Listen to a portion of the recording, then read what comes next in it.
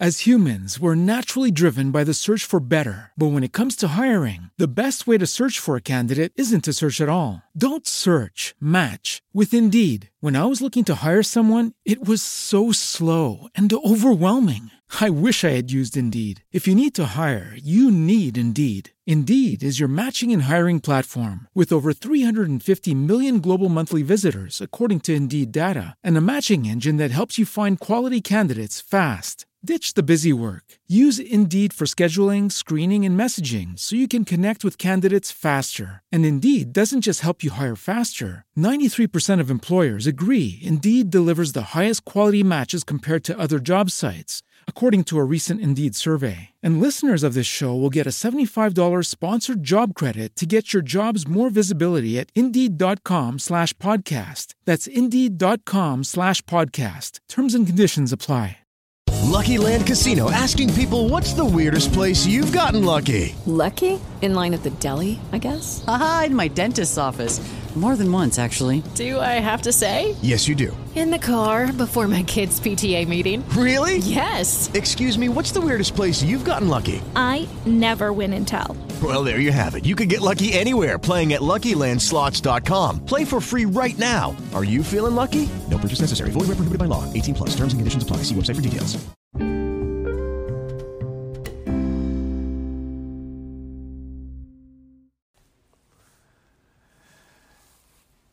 If you ever heard about Anchor, it's the easiest way to make a podcast. Let me explain. It's free. There are many creation tools that will allow you to record and edit your podcast right from your phone or your computer. Anchor will distribute your podcast for you, so it can be heard on Spotify, Apple, and many more. Download the free Anchor app and go to anchor.fm to get started.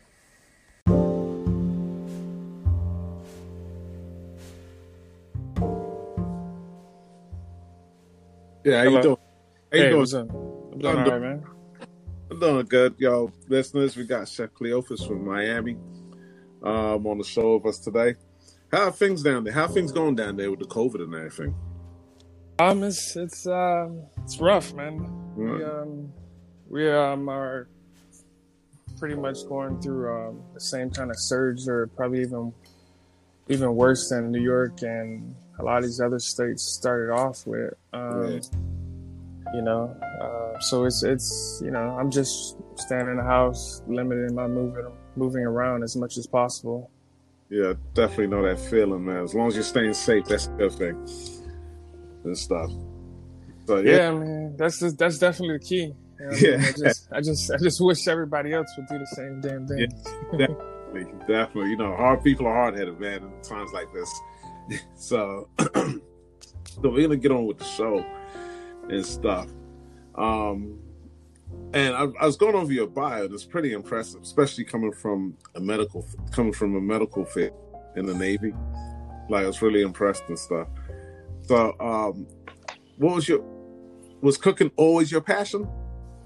Yeah, I mean, I've loved cooking and enjoyed it because, like many of us that, did grow up around our older generation, like my grandmother and, especially my mom, like they're really good cooks.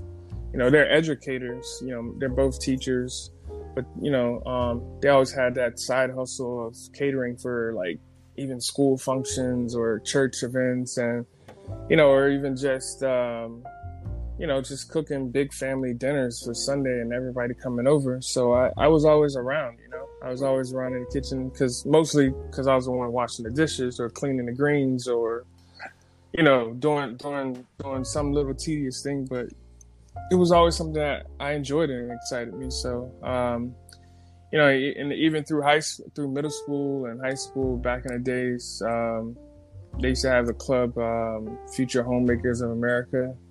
Yeah. I was a part of that in through middle school and high school.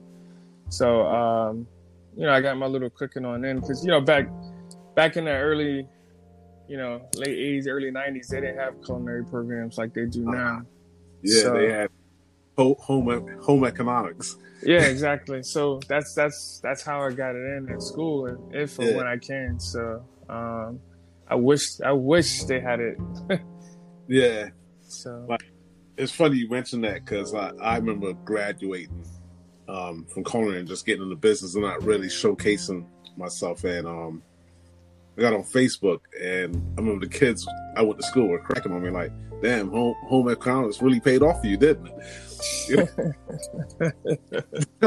yeah. So yeah, so who or what inspires you to cook? Who or what inspires me to cook? Yeah. I mean, originally, like, I would definitely, I mean, and I would still say to this day, like, my grandmother. Okay. But moving forward, as I've grown, as a cook, you know, and as a chef, like, it's just been more like the history of, you know, As humans, we're naturally driven by the search for better. But when it comes to hiring, the best way to search for a candidate isn't to search at all. Don't search, match with Indeed. When I was looking to hire someone, it was so slow and overwhelming. I wish I had used Indeed. If you need to hire, you need Indeed. Indeed is your matching and hiring platform with over 350 million global monthly visitors, according to Indeed data, and a matching engine that helps you find quality candidates fast. Ditch the busy work. Use Indeed for scheduling, screening, and messaging so you can connect with candidates faster. And Indeed doesn't just help you hire faster. 93% of employers agree Indeed delivers the highest quality matches compared to other job sites, according to a recent Indeed survey. And listeners of this show will get a $75 sponsored job credit to get your jobs more visibility at Indeed.com/podcast. That's Indeed.com/podcast. Terms and conditions apply. culture as Black people, you know what? So a lot of the things I do is just like influenced by the Afro diaspora. So I just, you know, I've said it many times, and I'm just like, you know, I cook better when I'm connected to the food that I'm preparing or that I'm serving. So for me, it's a very big deal to try to emulate dishes of, you know, our different cultures, whether it's, you know, down in near Afro-Latino or African or Afro-Caribbean or, you know, even just Afro-American. So, you know, I just, you know, I'm inspired by our culture, by our history as Black people. Yeah, I definitely like the term connected to the food. I don't hear that too much from a lot of chefs, and I always think that's important when you have a connection just with your heritage alone, and you're connecting the food to it and putting it and using it as a centerpiece on your plate, and, you know, having it's almost like growth, you know, it's like growth and stuff. Yeah. So you were in the Navy. You were in the Navy on the healthcare side. How did that all change around and come into the food side? I mean, well, so, you know, I went into the military in 2000, straight out of high school. So, like, that was even before 9/11. And, you know, it was kind of like I said, I love cooking, but I also had an affinity for science, which, you know, kind of even ties into my affinity for cooking, because that's one thing I appreciate about food too, is the science part of it, just how different things react to one another when you add or imply a certain amount of heat or cold to certain things. But anyhow, the Navy, I was a hospital corpsman. You know, I did that for 5 years. I spent 39 months on deployment out of basically like 4.5, 5 years. You know, I've seen a lot more stuff than I want to talk about, so, you know, when my time was up, I actually got stop loss towards the end of my enlistment, which is like, you know, it was around that time when I was trying to get out and everybody's trying to get out because we're in the middle of this war in Afghanistan and Iraq, and I got stop loss and extended for a year. But, you know, I was able to get my associates and stuff before I came out. So when I did come out, like, you know, it was just easier for me to continue into a career into healthcare. Yeah. So, you know, I went and got my degree in public health, you know, and minored in like epidemiology. And so I continued to work in healthcare for like another 8 years after I got out of the military. Yeah. You know, and I did that, and I kind of just got tired towards the end of my time working in healthcare. I had just gotten so frustrated with, you know, our health system and the disenfranchisement of like just, you know, Black people and, you know, Hispanic people. Because a lot of things that I focused on when I was in healthcare was rural healthcare, geriatric care, food deserts and stuff like that. And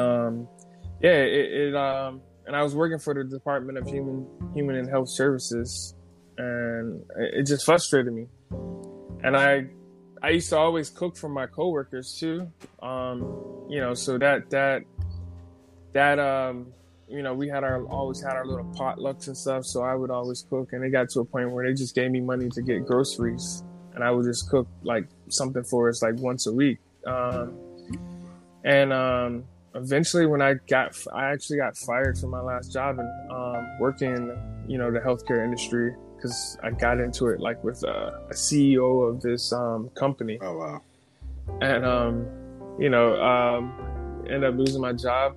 It wasn't like, I would say I professionally let him know that like his ethics as a business were not ethical. Yeah. You know, and of course, they big money got to my boss. I was a small peon, and I lost my job.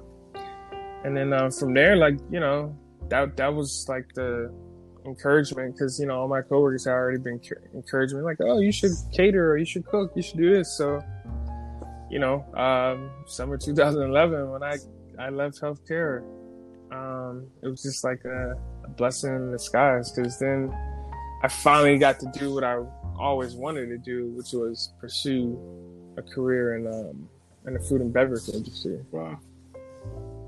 All right. And that's weird, because I get a lot of guys that come on here that, and I love their background, and they were in science, healthcare, and I'm looking at myself like, all I've done is cook.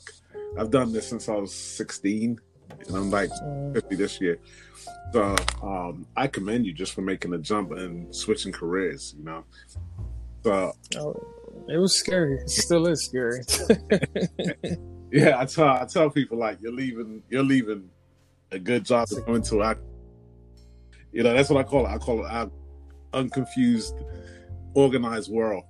You know, so yeah, that's a good way of putting it, for sure. All right, so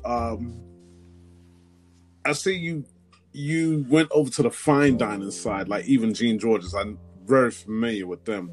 What made you want to do fine dining over casual dining, over whether it be cafeteria food or just regular food? Why fine dining?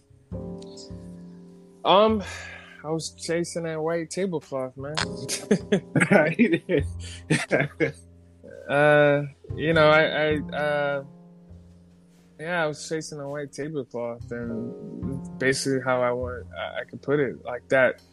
You know, like, that's just that mindset that like we're all ingrained with, that like the Eurocentric way is the way to go, or how things are done. And for me, like, when I first started cooking, like, you know, and I just started off a prep cook working in a restaurant, and I always say I got blessed, because like my first job allowed me to, it was more of a fine casual place. It was called Yardbird Southern Table in Miami. Yeah. And I was part of the opening team there. Like, you know, nobody knew about us. You know, they might have knew our chef because he had recently been on, like, you know, one of the first, I think, 2 or 3 seasons of Top Chef or whatever. But still, it was not like, you know, a big push, and Southern food hadn't had that explosion in the United States yet. But, you know, I got lucky. You know, they brought me on as an unpaid, quote unquote, intern or whatever, but, you know, they were just using me for free labor. Yeah. You know, because I ain't had no experience, and I wasn't tripping either. Yeah, you know, and working there, it just set the foundation for everything I wanted to do. And at the time, like my ambitions were like, oh, I want to work in a Ritz-Carlton, not knowing at that time Ritz-Carlton's brand had been, you know, I guess you could say downgraded a little bit since Marriott had took ownership of it. Yeah. But you know, that was always my ambition when I got in there. I didn't know anything about a James Beard Award. I didn't know things about Michelin stars when I first started cooking. Like, I started cooking because I just like cooking. I like food. And I didn't even know what an artichoke or an asparagus was back then. But as I grew working as a prep cook, because we had an overnight prep team, and I was on the overnight prep team because our kitchen was so small and we were so busy, I grew to learn more. And because then even that first year being open, we got nominated and made finalists, James Beard, best new restaurant, best chef in whatever Southeast or whatever it was. Yeah. So then, like, because I remember walking into work that night and it's like, oh, we got nominated for this. I was like, what the hell is that? Like, I didn't know what a James Beard was. Yeah. I never heard of him. And so, you know, that's what kind of sparked it. And I started, you know, and then, like, you know, my chefs at the time, they recognized something in me, which I still to this day I appreciate. Chef Ryan and, you know, the Chef de Cuisine that plays Chef Phil, like, you know, and they would challenge me. You know, they would always start, because I didn't go to culinary school. They would just start giving me like books to read or to learning your mother sauces, and you know, even if I brunoise or dice the onion wrong, like I could go over there and dice like 6 quarts of onions, and if and it might have been going in a Mornay sauce, which essentially you wouldn't see because it would melt down and get blended all up anyways, but they still would make me cut it over again. Yeah.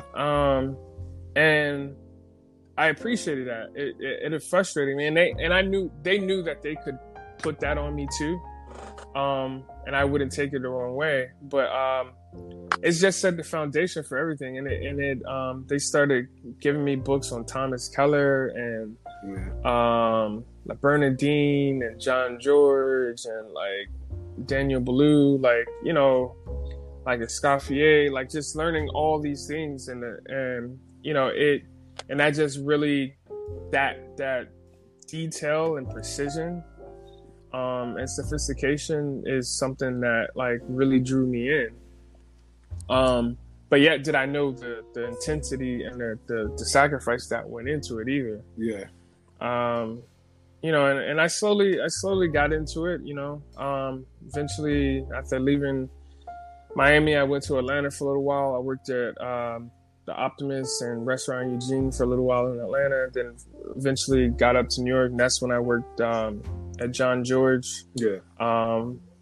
For a year, and I would go and do some stage hours over at Per Se for a little bit too. You know, and eventually, like, you know, like I just I still appreciate it, but I don't have the same affinity for it as I used to. No. So it was fun though, but it was also tough being most of the time the only Black person that was online working or in the prep kitchen working. But it also, you know, a lot of times it made me feel judged too. You know, I was always shy about talking about my own cuisine, you know, like the own history of the food that you know, I grew up eating. And it's funny you mentioned that. And I try to like really tell a lot of these up and coming chefs that are trying to become chefs, you got to start. You got to walk in the back door and be like, hey, I just want to learn. And you made a good point. You just went in there and you learned. Like, not once like you talk about money. So it just your integrity, just wanting to create some type of legacy for yourself. Like, I'm going to do what I need to do. Well, I mean, I recognize that, like, for sure, because, like, I have friends of mine who, you know, we all took different courses. We took those different paths, like, you know, understanding their situations, too. Like, one of my really good friends, like, you know, he had 2 kids, and he had to go take that path of, you know, finding a more lucrative job. Yeah. Other than taking, like me, I was able to take that risk. Like I might have been saying working a job, like when I left Miami, I was making like at the time, like I guess a lead cook, $13-14. Yeah. But I left that job, moved to Atlanta, got a job making $12 an hour just because I wanted to work with this chef at this restaurant, you know, doing this. So like it wasn't an easy decision to make. Yeah. And a lot of times I even regretted making the decision, but like, you know, I stuck with it. But you know, I get that everybody has reasonings for making those decisions when it becomes like, whether it's for the craft or it's for the money. Yeah. And a lot of times, especially nowadays, I see a lot of these young cooks, they're making decisions based off of money. Exactly. And but at the same time, it's a different generation of cooks too. Because they see the TV, they see what these culinary schools are just blaring in their face like a loudspeaker, the glamour side of things, and not what really truly how hard it takes to be successful in this industry. And it's not like, there's very few of us that get it overnight, especially very few Black chefs that even get it at all. Yeah, exactly. But they're, you know, because of, I guess, the state of our economy, and a lot of times where a lot of these restaurants. As humans, we're naturally driven by the search for better. But when it comes to hiring, the best way to search for a candidate isn't to search at all. Don't search, match with Indeed. When I was looking to hire someone, it was so slow and overwhelming. I wish I had used Indeed. If you need to hire, you need Indeed. Indeed is your matching and hiring platform with over 350 million global monthly visitors, according to Indeed data, and a matching engine that helps you find quality candidates fast. Ditch the busy work. Use Indeed for scheduling, screening, and messaging so you can connect with candidates faster. And Indeed doesn't just help you hire faster. 93% of employers agree Indeed delivers the highest quality matches compared to other job sites, according to a recent Indeed survey. And listeners of this show will get a $75 sponsored job credit to get your jobs more visibility at Indeed.com/podcast. That's Indeed.com/podcast. Terms and conditions apply. Popular restaurants are, like, you know, it costs a lot to live and eat. So, you know, it's a tough dilemma. It's a tough decision to make. Yeah, definitely. Like I tell people, I spent maybe about 3 years out of my life just traveling and going in back doors, learning Asian cuisines, learning real true French cuisine. I remember like leaving culinary and going into a French restaurant, and the chef, and this was back in like 91, yeah. He said, whatever you learned in culinary, throw it out the window. I know classical French in school, now we're doing French Nouveau. And I had to retrain my brain over again. You know, I had to like retrain, because I'm thinking, I learned this. I should be able to survive in any kitchen.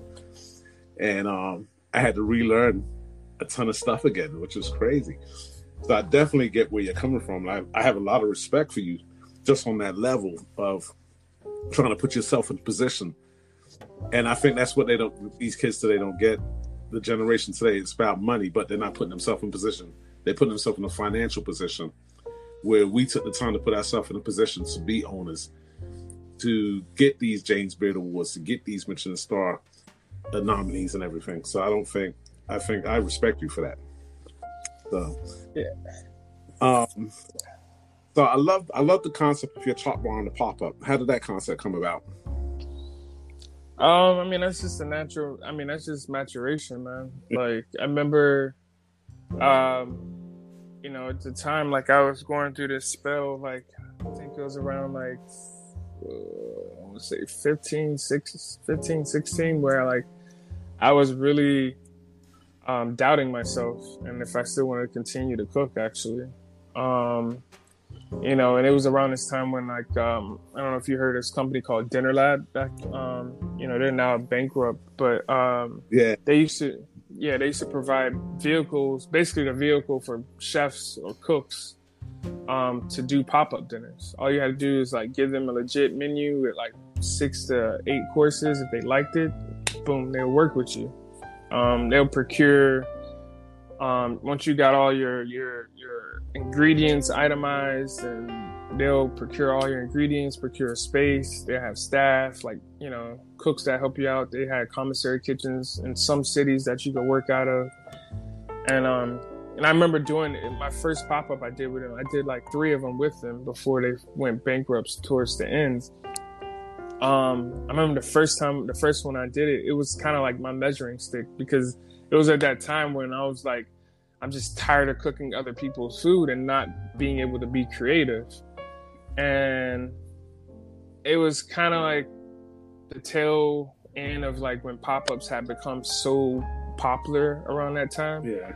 And I did my first pop-up, and I, you know, like I said, it was like my barometer. It's like, okay, if this goes well and people like my food, because this was like my first time like creating a menu and cooking my food for the general public, you know, completely unadulterated by any other like eyes or minds or chefs. And it went well. The first pop-up was like, I think it was like Caribbean lightning, something like that. Yeah. And it was just some name that they helped create. And then I did another one, and I did that one in Atlanta, and that one was like called Caribbean Peach.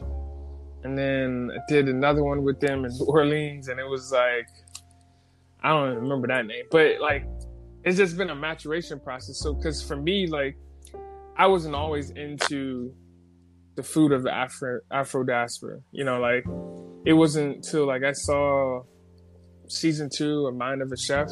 Yeah. And it was like episode 7 with Sean Brock, and Sean Brock was a chef like who I looked up to. Since I had first met him when he came down to Miami for like South Beach Food and Wine or whatever, just randomly met him because he was doing a dinner in our kitchen during that time.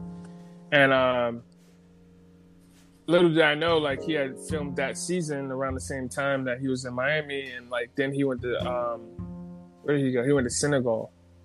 He went to Senegal, and you know, Sean Brock's big on, you know, doing tracing his roots and the history of his foods and stuff like that. And that's one thing that really attracted to me always about him. And so when he went to Senegal, and I remember just thinking, I don't like, how is this white man going back across the pond to trace the roots of his food that he grew up eating, that was ultimately cooked or that was taught to his grandmother or great-grandmother or great-great-grandmother by, you know, descendants of black enslaved people. Yeah. And that's what, like, for me, that was like my spark. And, you know, that was even before I did my first pop-up. But even when I did my first pop-up, like, I still wasn't there yet. I was still focused on, like, you know, just where I was from, which is being from South Florida. And, you know, being from Miami, like, we have a heavy influence of the Latin culture and the West Indies here. Yeah. So eating different, a little bit different than some black people in different regions of the United States do. Like, you know, I grew up oxtails being a complete part of my diet as a black person down here in South Florida, versus like, you know, I know friends of mine who in Georgia or in California, they've only had oxtails when they've ate out someplace, or they've never had them at all. You know, so, you know, but eventually, like, I just started digging in, you know. I like reading books, watching YouTube videos. You know, I started trying to connect with different chefs that I knew that I came across on, like, this was still at the beginning of Instagram time too. Yeah. That I started, like, connecting with some of these chefs, like, you know, they weren't even celebrities yet. Like, you know, like Nina Compton, she used to work down here at the Fountain Blue in Miami, and a lot of the guys who I was working with in Miami worked for her. So, like, I got a chance to go stage in her kitchen, you know, for a little while working in Miami, and just talk to her. You know, just different chefs, and like I just delved in and just learned, and the maturation like came really to a head like in like it was.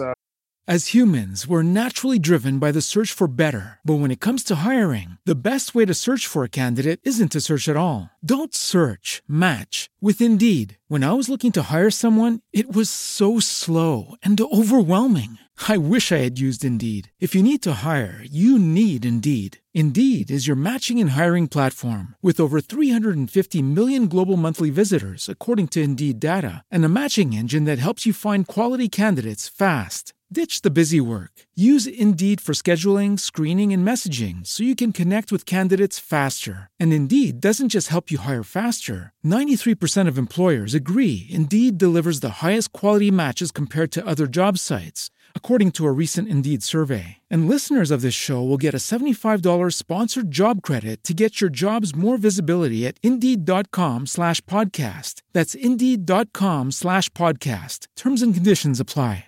Like around February 2017, like I did like my first solo pop-up by myself, and I call it the Afro Dinner Series. Okay. And I did four of those like in succession, like between like February and like that summer of like August, and each one of them was like probably like between 8 and 10 courses. And I had a lot of my buddies who would come and help me out, who I cooked with, and front of house people that I knew.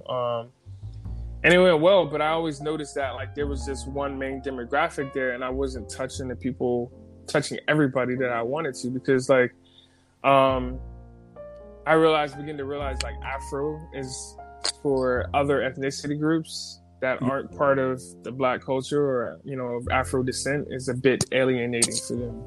Okay. And so eventually, I over some time, like I ended up going over to Africa. I went to Ghana and Senegal and Nigeria and Benin and Togo. Wow. And just over there, just eating and consuming and learning stuff. It wasn't as long of a trip as I wanted it to be, because I wish I could probably just spend like the rest of the year there. But I didn't get the opportunity to get into it, get as much into it as I want. But I did learn a little and brought some stuff back. And, and then I ended up getting a job at a restaurant as executive chef for the first time. It was a seafood oyster bar. And that was when like I really just started like honing in like on like the spices, the different like produce, the different like techniques in the cooking that they use and stuff, and the different flavor profiles, and running that restaurant, and slightly putting in a subtle touch of this into the food, not like trying to completely just blow people away with it, because you still got to make it approachable. And then that's when I came up with the name of Ebby Chop Bar, and working there. And then eventually when that restaurant closed, like that's when I kind of like went full bore on trying to push my own restaurant concept, and creating a pop-up to push that concept. And Ebby stands for it means family or hunger, because it's a word from the Yoruba language, the Yoruba people. And it just represents like what we are as a Black culture. We're all about family, and we're all we're hungry people, literally and figuratively. Okay. So yeah. Cool. I like that. I love the concept, because I was on the website and I was just like, wow, this is impressive, And I saw you put a lot of thought, and I'm thinking like this guy's traveled out of the country. No, he hasn't. You just told me and stuff. Like for you to really just understand the natural flavors and the essence of the food, and you're trying to share that with everyone else. Yeah. I mean, and in 18, I lived in Brazil. I lived in Salvador Bahia for about a good 7 months, just like that was kind of like after that restaurant where I was executive chef at closed. Like I went to Brazil because little did I know, even at that time, and this was just like in like 2018. Like little did I know like that 56% of that 56 to 60% of Brazil is predominantly Black. Yeah. And then like the largest population of Black people of Afro descent, I should say, outside of Africa lies in Brazil. Wow. And, that was just little things that I didn't know. And it was just like at the time meeting my ex-girlfriend who had spent some time in Brazil also. I mean, she was Black American, but she ended up working down there somehow after she graduated college, and so it sparked my interest. And I even remember coming across the book by Jessica B. Harris, where she focused on the Afro-Brazilian culture and its ties to Africa. Yeah. So that's what sparked my interest. And then like when that restaurant closed and I had the time, like I went to Trinidad and I went to Brazil and I went to Nicaragua and I went to Honduras that summer. Oh, wow. Because those are like four like obscurely heavily populated Afro countries that a lot of people don't recognize or realize. I mean, maybe Trinidad, yeah, but like for me, like I visited Trinidad just to understand the more dynamics between that Eastern Asian culture mixed with the West Indian culture. Definitely. And then, because then I fell in love with like just doubles and bacon shark and like roti and all that stuff that they eat down there. And it's just like, it's like even just. With the Lucky Land Slots, you can get lucky just about anywhere.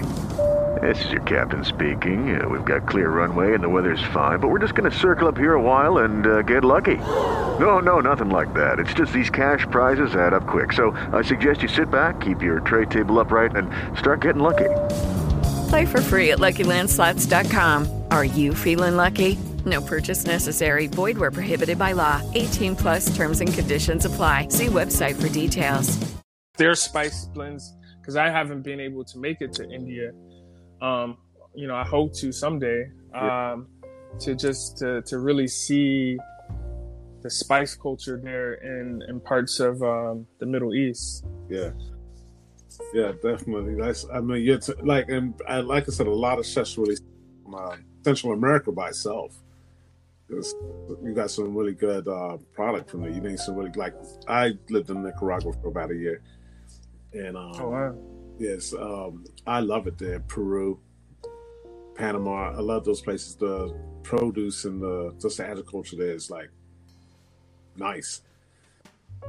It's beautiful people and beautiful countries. And then just to see the circumstances that they live under these oppressed governments. Yeah. And then even more so just the Black people that live in these countries, they're even more oppressed than we are here in America, Yeah. We still have our liberties and our freedom, so to speak, but a lot of these countries throughout, Latin America, Black Latinos don't have the greatest freedom and liberties that we do here. And it's not to compare, because we all struggle together. We all try to fight together either way. But it opens your eyes a little bit more, and then also just makes you look at yourself as an American, someone who grew up here, a little bit different. Because I know I did that myself, just as being in the military and going overseas and fighting in people's backyard. It gives you a different perspective. Yeah, definitely. So, with black chefs as a whole in America, we actually had a black chef win a Michelin star last year. A young lady in Chicago. Yeah. How do you look at that? Do you think we need to be more in the forefront of these awards, like the Michelin Stars, the James Beard Awards? I mean, Michelin Star, I don't really give a shit about them no more. Yeah, no. Because, I mean, for me, it's really like, just like, you know, fuck you all. That's just straight up just how I feel. Because, like, you know, whether it's women or it's you know, black people, there's no identity for most of us, you know. And I feel like sometimes, you know, when some of these chefs who do get it, like, yes, I know they work extremely hard and they deserve it. And there's a lot more black chefs out there who are doing like exquisite fine dining food that should have a Michelin star. Yeah. But the few that do have it, I feel like it's just a token. Yeah. I agree. But honestly, like I could care less about the Michelin rating anymore. Yeah. Like I respect the James Beard more, and especially of late with their onus on trying to bring a lot more black chefs and what our culture is doing, and trying to bring it to the forefront a little bit more. And you know, educating people and separating the difference of just us being Southern food and bring fried chicken and collard greens and whatever. Like Dave, you know, I appreciate them for that. You know, I still think, you know, you can't expect a system that's been this way for over 400 years to change in a matter of 10 or 5 years or a couple months. But, you know, I feel like they're, you know, Lisa James Beard, they're working in the right steps to, you know, to be all a little bit more inclusive of all ethnicity groups. So I do have ambitions of, hey, hopefully if our food and beverage industry gets stabilized and back to whatever new normal it may be, that, you know, maybe I can be nominated and win a James Beard someday. If it happens, great.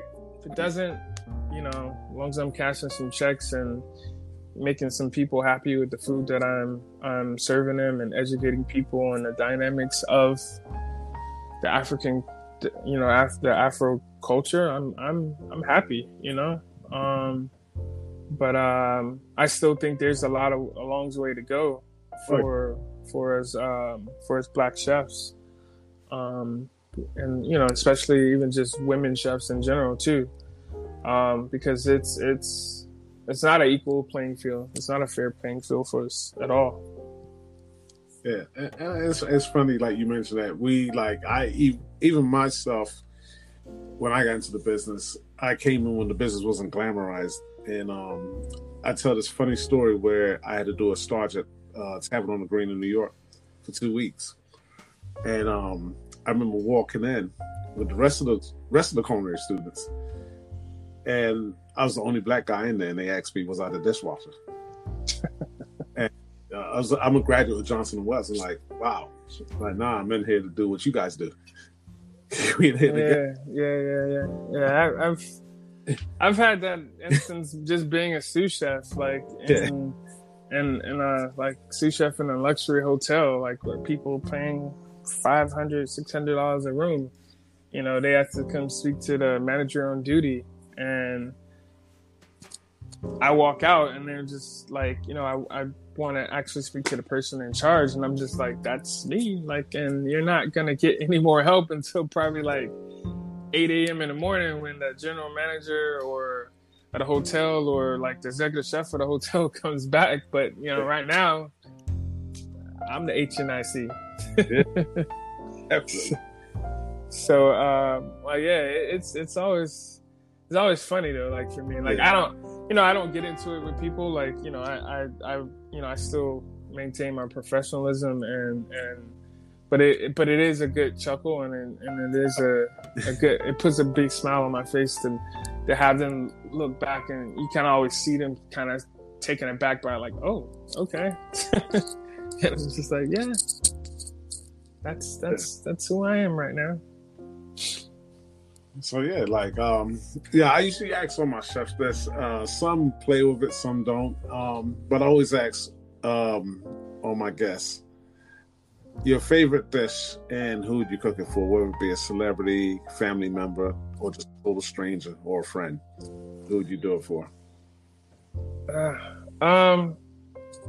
favorite, who would I want to cook for? Yeah.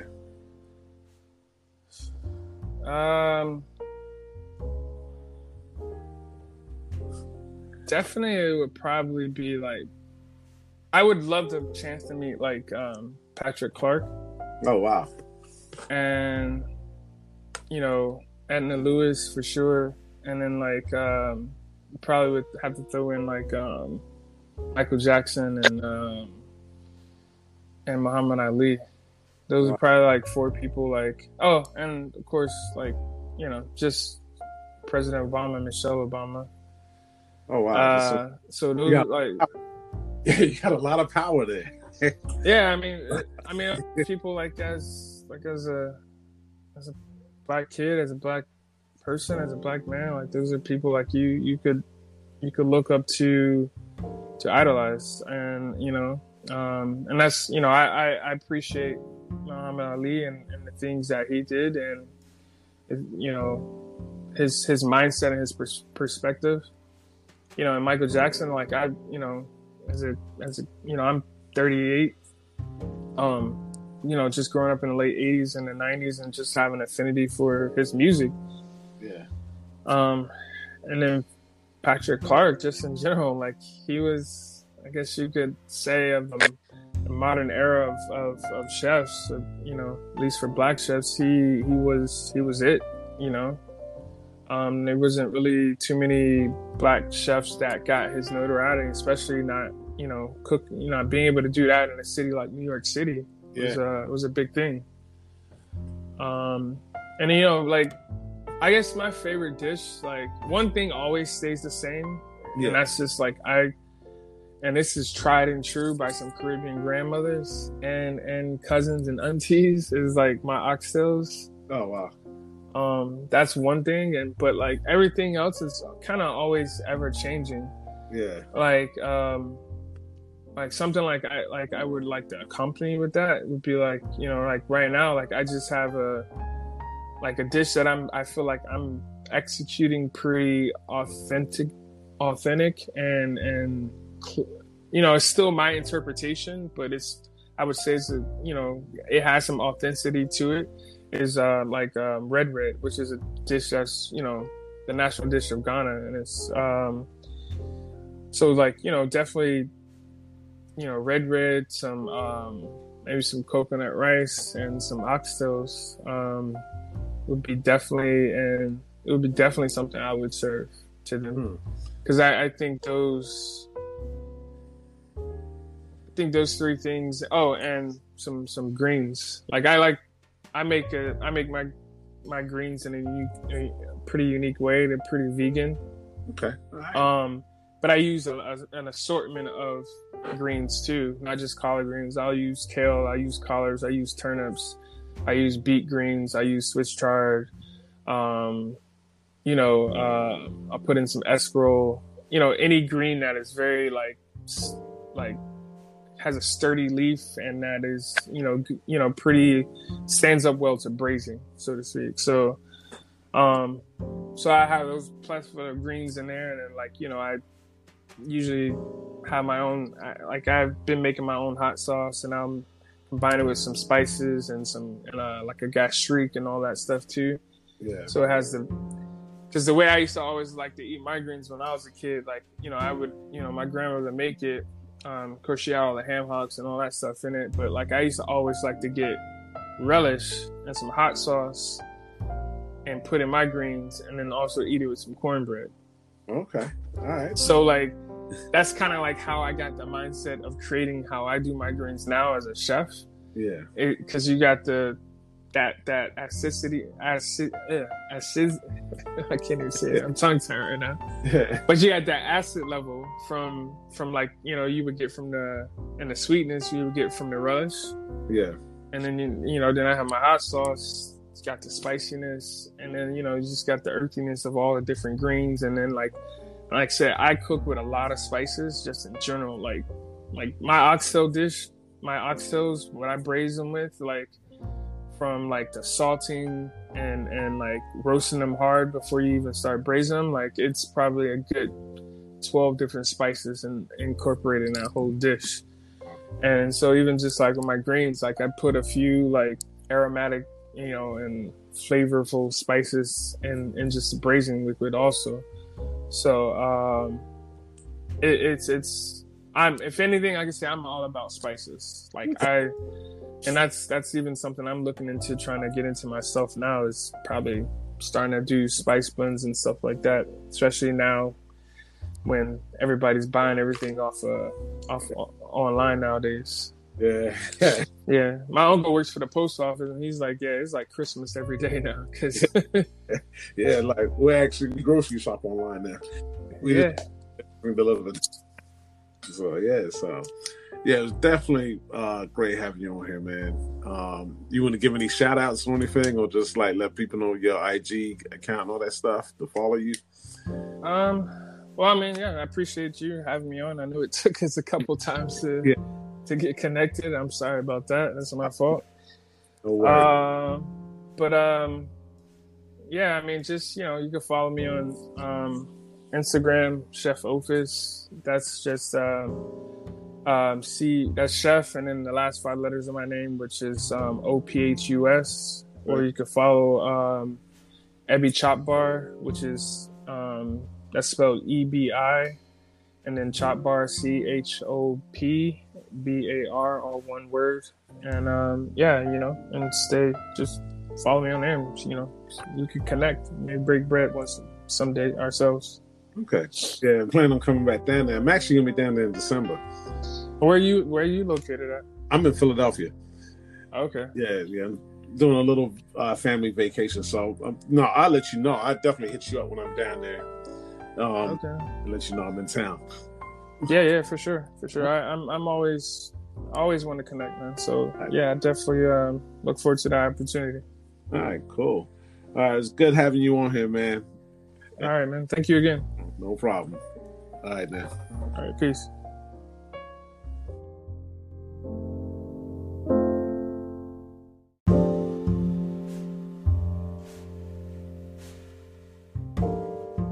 Thank you for listening to another episode of Not All Black Chefs Fried Chicken. We hope you enjoyed the show. If you have any questions or concerns, leave a comment. Reach out to our website. The links in the links below. Also, subscribe to our podcast. You know, wherever you be on Apple, Spotify, iHeartRadio, SoundCloud. Subscribe. You know, look for future shows to come out. We also have merchandise. The links below. T-shirts and sweaters right now. Trucker hats are coming. And catch us on Facebook for updates and Instagram. Not All Black Chefs Fried Chicken on both. All right, thank you. Enjoy the rest of your day. Peace.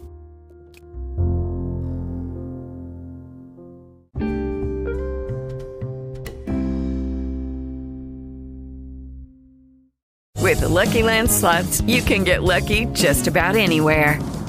This is your captain speaking. We've got clear runway and the weather's fine, but we're just going to circle up here a while and get lucky. No, nothing like that. It's just these cash prizes add up quick. So I suggest you sit back, keep your tray table upright, and start getting lucky.